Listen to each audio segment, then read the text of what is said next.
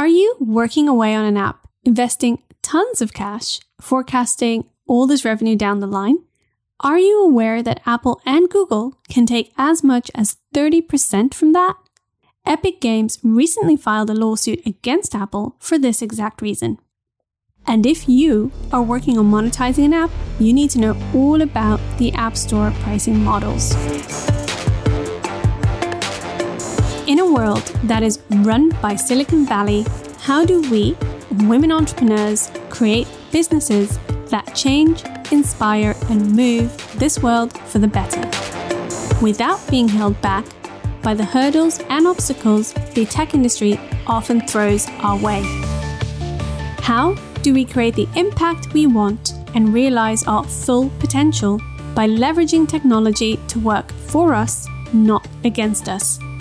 This show cuts through the status quo and is your guide to exploring technology confidently.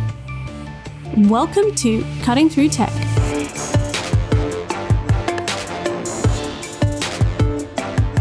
I'm your host, Maxime Kramer, and I'm on a mission to secure the digital future for us by doubling the number of female-founded tech businesses. I'm a software engineer, designer, coach, and consultant who's worked on apps that have had over 1 million downloads in a day and featured in Apple retail stores all across the world.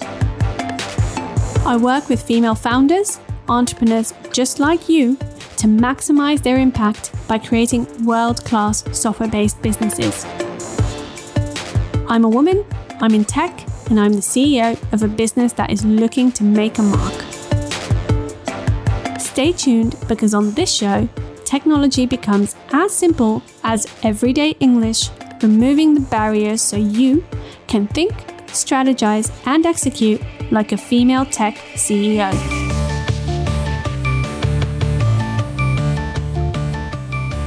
Welcome to episode 23, the Epic Games and Apple lawsuit and why this affects you. So, hey, we are kicking off this month with one hot topic. I hope you're all settled in, ready to hear the tea.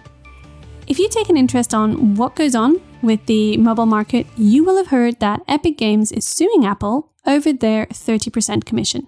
Yes, generally speaking, they take a 30% commission, though I'll get into the details of this a bit later on. So, Epic make the very popular and award-winning game called Fortnite. And a big part of the success is that Fortnite is available to play on all platforms. So that means mobile, consoles, PCs, Macs, you name it, which is part of its great success. If you have kids who are into the game, you will know the dreaded and persistent request for V-Bucks. But if you don't, bear with me. V-Bucks are an in-game currency that allows you to purchase kind of cool upgrades and customized looks. Earlier in August, Epic announced the Fortnite Mega Drop on iOS, which was basically a 20% reduction on V-Bucks. So normally it'd be $10 for 1,000 V-Bucks, and now you had the option of purchasing them for $8. And the reason why is because in that other option, you would be checking out directly with Epic Games instead of going via Apple's payment service. If you've ever bought an in-app purchase, you know you kind of go through Apple's App Store to pay for something. So they were now offering you a choice, and with that came that 20% reduction. This actually directly violates Apple's guidelines and terms and conditions in terms of you being able to offer digital goods on their store. And as such, they blocked the update, because every update that you submit goes through Apple's team and they kind of have a look at it and they look at what's changed and what's coming and see if it still matches their regulations. And it did not. Now even it's gotten to the point where they have completely removed Fortnite from the App Store and they've suspended their account. Epic, however, saw this coming and was ready and promptly filed a lawsuit and a huge media campaign around freeing Fortnite, or more specifically, #FreeFortnite. So what is all this drama about? Really, it's that companies are getting fed up with Apple enforcing the 30% commission. This debacle follows soon after other issues. Earlier in July, Basecamp launched a new email service, Hey, And that caused a lot of controversy because they too were trying to avoid the 30% commission. So you could not sign up for a service. And then at the same time, there was no free option. So Apple was basically saying your app is useless on our platform if you can't offer a free option. So they were blocking updates and so forth. Also, the European Commission has opened a formal antitrust investigation to assess whether Apple's rules for app developers and the distribution of apps via the store violate the EU's competition rules. So if you're curious what this has to do with you, stay tuned. First, let's look at why this is a problem and why is the media so targeted at Apple. In fact, the Google Play Store also takes 30% commission from sales to their platform. But the big difference is that if you so desire, you can download and install an Android app from any site. You don't necessarily have to get it from the store, but there's no such luck on iOS. The only way to install an app is through the Apple App Store. There is one single exception, but we'll get to that. So, taking a look at the many apps and subscriptions that you might have got on your phone, you might be wondering, well, how much of what I'm paying goes to Apple then? So if you're purchasing Netflix, are you also basically giving 30% of that to Apple? What happens when you purchase new clothes on Net-a-Porter or Farfetch? To see why this is an issue for developers and businesses, I'll break down all the types of apps and their pricing guidelines because it's not 30% in every single case. There are quite a few types of apps out there and they all have different business models behind them. So from free to freemium to e-commerce to subscription-based apps, we'll have a look at each of them. Free is free, of course. Apple says 84% of the apps that they offer in the store are effectively free or freemium, so you can still use them. Now, for example, this is your Wikipedia. You might have chosen to install Wikipedia because it's easier to use a specific app. It gives you a better user experience than trying to use the website on Safari or any other browser. And it's free to use, an easy app, all good. Now, of course, in general, in tech, free things aren't always free, but that's an episode for another time. Then there's free with advertising. Think of your socials, like Instagram.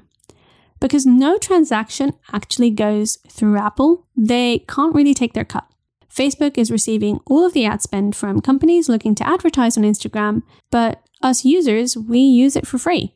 So even when you click through or purchase something or interact with the ad in kind of any kind of way, no commission goes to Apple or Google. Similarly, if physical goods are being sold, they can't claim a commission either. So using Airbnb or Amazon or any popular food delivery service in your area, which is Deliveroo here in the UK, you'll notice that payment can go through something like Apple Pay. However, it's not a digital service or digital good that's been made available to you through their systems, so it doesn't count as an in-app purchase or in this whole 70%, 30% setup. Any in-app purchase, however, is fair game for Apple and Google. So think of Candy Crush, paid apps like Heads Up, or subscription apps like Calm, Headspace, dating apps, and even Skype if you're paying for the calling credit. These are all digital goods, and Apple and Google take a 30% commission on all of these sales. One thing to note, however, is that if you offer subscriptions, like yearly ones for example, the cut does drop down to 15% after the first year. I've been a Calm member for 6 years now, and so, from my £30 they're getting every year, 30% of that went to Apple the first year, but after that only 15%. Now, I'm an avid Kindle reader, and I will admit, sometimes I forget my Kindle. I leave it in another bag or I leave it on my nightstand. So when I used to commute to work before the pandemic, I would often read on my phone. And what I noticed is in the Kindle app, you get recommended tons of other books like, hey, you've been reading this, so you might be interested in that. That makes sense. But you could never actually purchase the book. You could download a free sample, but that was it. And there isn't even a link or anything to say, hey, go and buy this on Amazon and then come back here and read it. Now, if you've been in the same position and you've wondered why, this is the part where things get messy when it comes to the commission. Basically, to circumvent Apple taking the 30% commission on digital purchases, companies like Netflix, Spotify, Kindle, Audible, and others have chosen to follow what's called a reader-only app approach. So the user, already has an account you've already paid for digital goods, like for example that ebook or music subscription, and so you can download Spotify or whatever, log in and access that content as you would do normally. However, if you're using a free plan, like for example with Spotify, Spotify is not able to upsell to the user at any point, or even link to or mention their paid offering. The user has to go to their website on their own accord to purchase the items. So you can see how this is really, really tricky for companies. On the other hand, if you do choose to offer the ability to pay, like Hulu or Dropbox, you will be forking over that 30%, which sometimes can cause real discrepancies between platforms. Some companies remedy this by upping the purchase price from iOS, so something that would normally cost, say, $10 would now be $13 or something along those lines. But that just makes things more expensive for the customer. Both of these, so raising prices or not being able to market directly, are quite a hindrance in an effective sales cycle or funnel. It is the reason that companies such as Spotify have complaints so frequently, especially as Apple has since launched their own music subscription service at the same price and are fully able to market this to their users.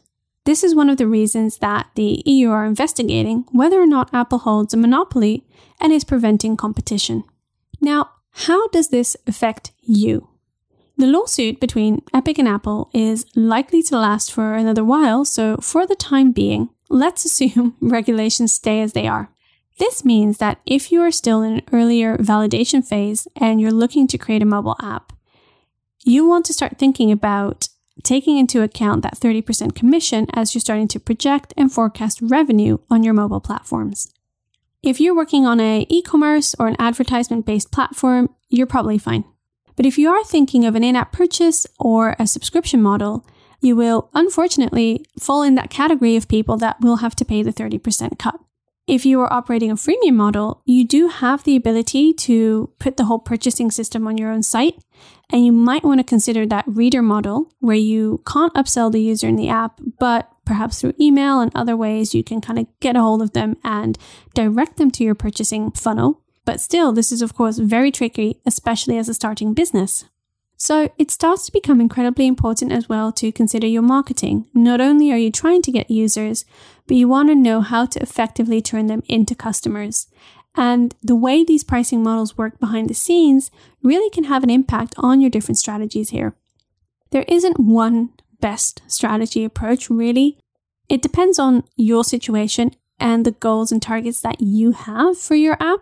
So if you want to chat about this more, I'm on Maxime at cuttingthroughtech.com and we can have a look at that for you. Now, the one objection that I've heard before though is, but Maxime, I've downloaded this app from a website at some point. Surely I can distribute outside the App Store. Now that app will have used what's called an enterprise license, and it exists exactly for that reason.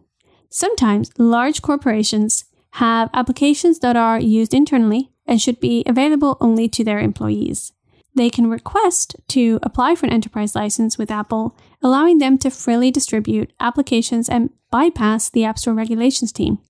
In order to be eligible, you have to have more than 100 employees, be a legal entity, use the program only to create proprietary in-house apps for internal use, and participate still in Apple's verification interview and continuous evaluation process, so they are kind of aware of what you're doing with that license and what you're using it for. So, unfortunately, it's not an easy way to bypass all of this mess, basically, which makes sense, or else Epic wouldn't be kicking off about it in the first place. So, all in all, if you are in the mobile space, it goes to show that this is a battle worth keeping an eye out on. That being said, many companies have done extremely well, of course, and paid the commission, such as Calm and Headspace. So at the end of the day, maybe it doesn't even matter that much. But whichever way you look at it, 30% of your revenue stream from one particular channel is a hefty chunk and definitely begs to be accounted for in plans properly. So if you are working on an app and are wondering what the best business model is for you or how your app can be generating revenue, let's talk. I'm on Maxime at cuttingthroughtech.com. Now, if you have the misconception, however, that you need to raise lots and lots of investment before your tech idea has a shot at making moves, you need to listen into next week's episode where I'll be joined by Caroline Hughes from Lifeties, who successfully bootstrapped her business. This is hands down my favorite episode and conversation that I've had, and I can't wait to share it with you. If you are looking for more stories from inspirational women, you also want to check out Startup Magazine's The Serial Entrepreneur. Serial as in, what you eat for breakfast. Recently, they interviewed 3 very honest female founders about the importance of diversity and their experiences as women in business. And their upcoming series will be all about women in tech, including the female founders from Shark Vacuums, NASA engineers, and plenty more inspiring women. You can find them by searching The Serial Entrepreneur or going to startupmagazines.co.uk. I so hope you enjoyed today's episode, and if you did, leave us a review, let us know what you think. Tune in next week for that conversation that you can't miss with Caroline, and until then, I'll see you next time.